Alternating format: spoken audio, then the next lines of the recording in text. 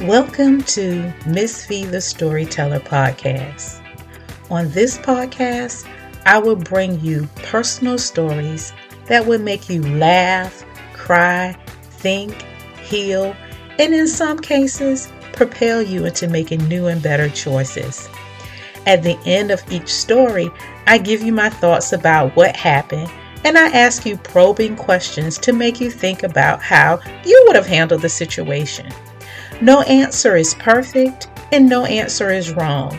So let's get started today with a new story.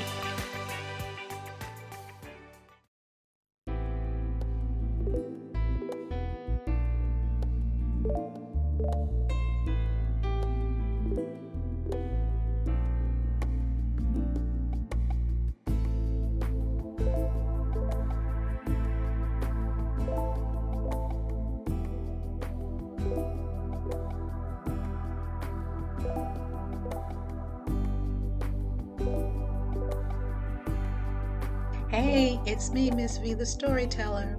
The story I have for you today is called, This Boy Would Not Let Me Have a Man. When I was in my early 20s and living on my own, my younger brother and I would hang out all the time. We would go to the beach.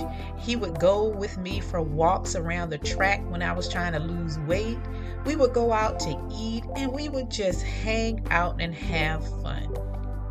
Well, one day I asked him to go with me to purchase a dresser for my bedroom. He agreed as always. I don't know what I was thinking that day. My brother has always been protective of me, but on this day, it was at a whole different level. We were walking around the furniture store looking for dressers, and I found one that I liked. While we were searching, I noticed this guy staring at me, but I didn't really pay much attention to it. I found a salesperson, showed her the dresser I wanted, and I paid for it. She asked me if I was going to come back and pick up the dresser or if I was going to take it home that day. I told her if it would fit in the back of my hatchback, then I would take it home that day. Otherwise, I would have to come back to pick it up. She walked me and my brother to the back of the store to the area where you pick up items. She told me one of the guys in the back would bring out the dresser, show it to me to make sure it's the correct dresser, and then they would load it up for me. The guy who brought the dresser out was so fine, y'all. He was the guy who I noticed staring at me, but from a distance, I did not know how fine he was. The guy walked right up to me and asked me my name and began to talk to me. I was like, dang, this guy is not playing. Out of nowhere, my brother stepped in front of me and he told the guy my name before I could say a word. I pushed my brother out of the way and told him to go to the car and wait for me. He rolled his eyes at the guy and walked away. Me and the guy, we talked a few minutes. I told the guy I was going to get my car and pull it around to the loading bay. When I got into my car, I asked my brother what his problem was. He said nothing. I don't have a problem, but you are gonna have a problem if you keep talking to that guy. I told him, you don't even know him. He said, I know guys like him, but you do whatever you want to do. I said, fine. I drove the car to the loading bay and got out of the car. The guy was waiting for me with a huge smile on his face. He told me to open the hatchback door so he could measure to see if the dresser would fit. As he was measuring, my brother jumped out of the car and went to the back and watched him like a hawk. I just shook my head. I didn't know what his problem was. The guy said it would fit and he was going back inside to get the dresser. As he walked away, again I asked my brother what his problem was. And again, he said, I don't have a problem. He stood there and waited for the guy to come back. When he came out, my brother told the guy to just put the dresser in the car and to leave us alone.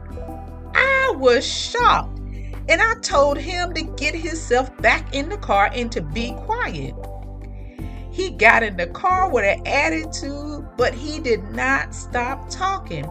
He was saying all kinds of things under his breath. Once the dresser was in the car, the guy told me I needed to sign an invoice stating that I picked the dresser up.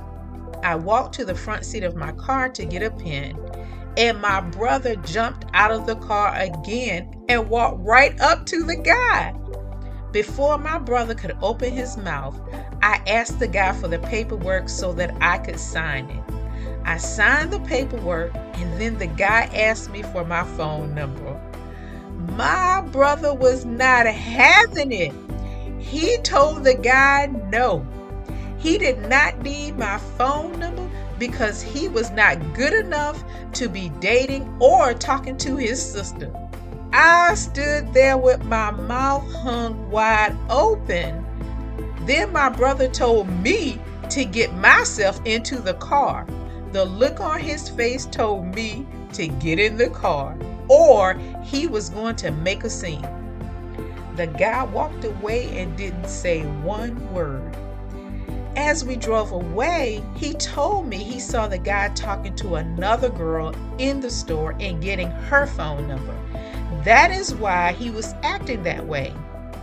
I thanked him, but I told him, in the future, just tell me so we don't have to go through all this extra mess. You gotta love brothers. Here are my thoughts. I love having a brother who looks out for me. However, in this story, he could have just told me what he saw the guy doing and not taken me through a tennis match of back and forth with him.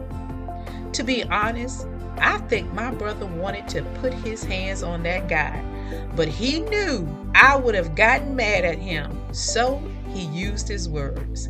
Thank God. Here are my questions. Is there someone in your life who has assigned themselves to be your protector? If so, who and how does it make you feel? I will answer this question. As you can see, it's my brother. He has always looked out for my best interests. However, when it comes to men, he has this extra protection that he has over me. If he doesn't like him, I will know it. That doesn't stop me, but I do tread with caution. My next question, why do you think most men take on the role of being a protector? All right, friends, thanks for listening. Bye.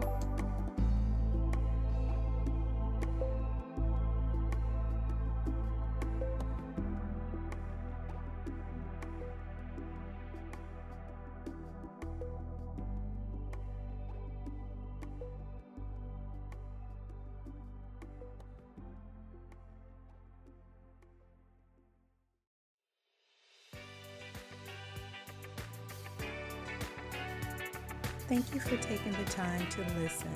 I pray that this story will make you think about your own childhood memories and how they have impacted your life. If you like what you hear, please follow me on Facebook, Instagram, LinkedIn, and also subscribe and share. Thanks.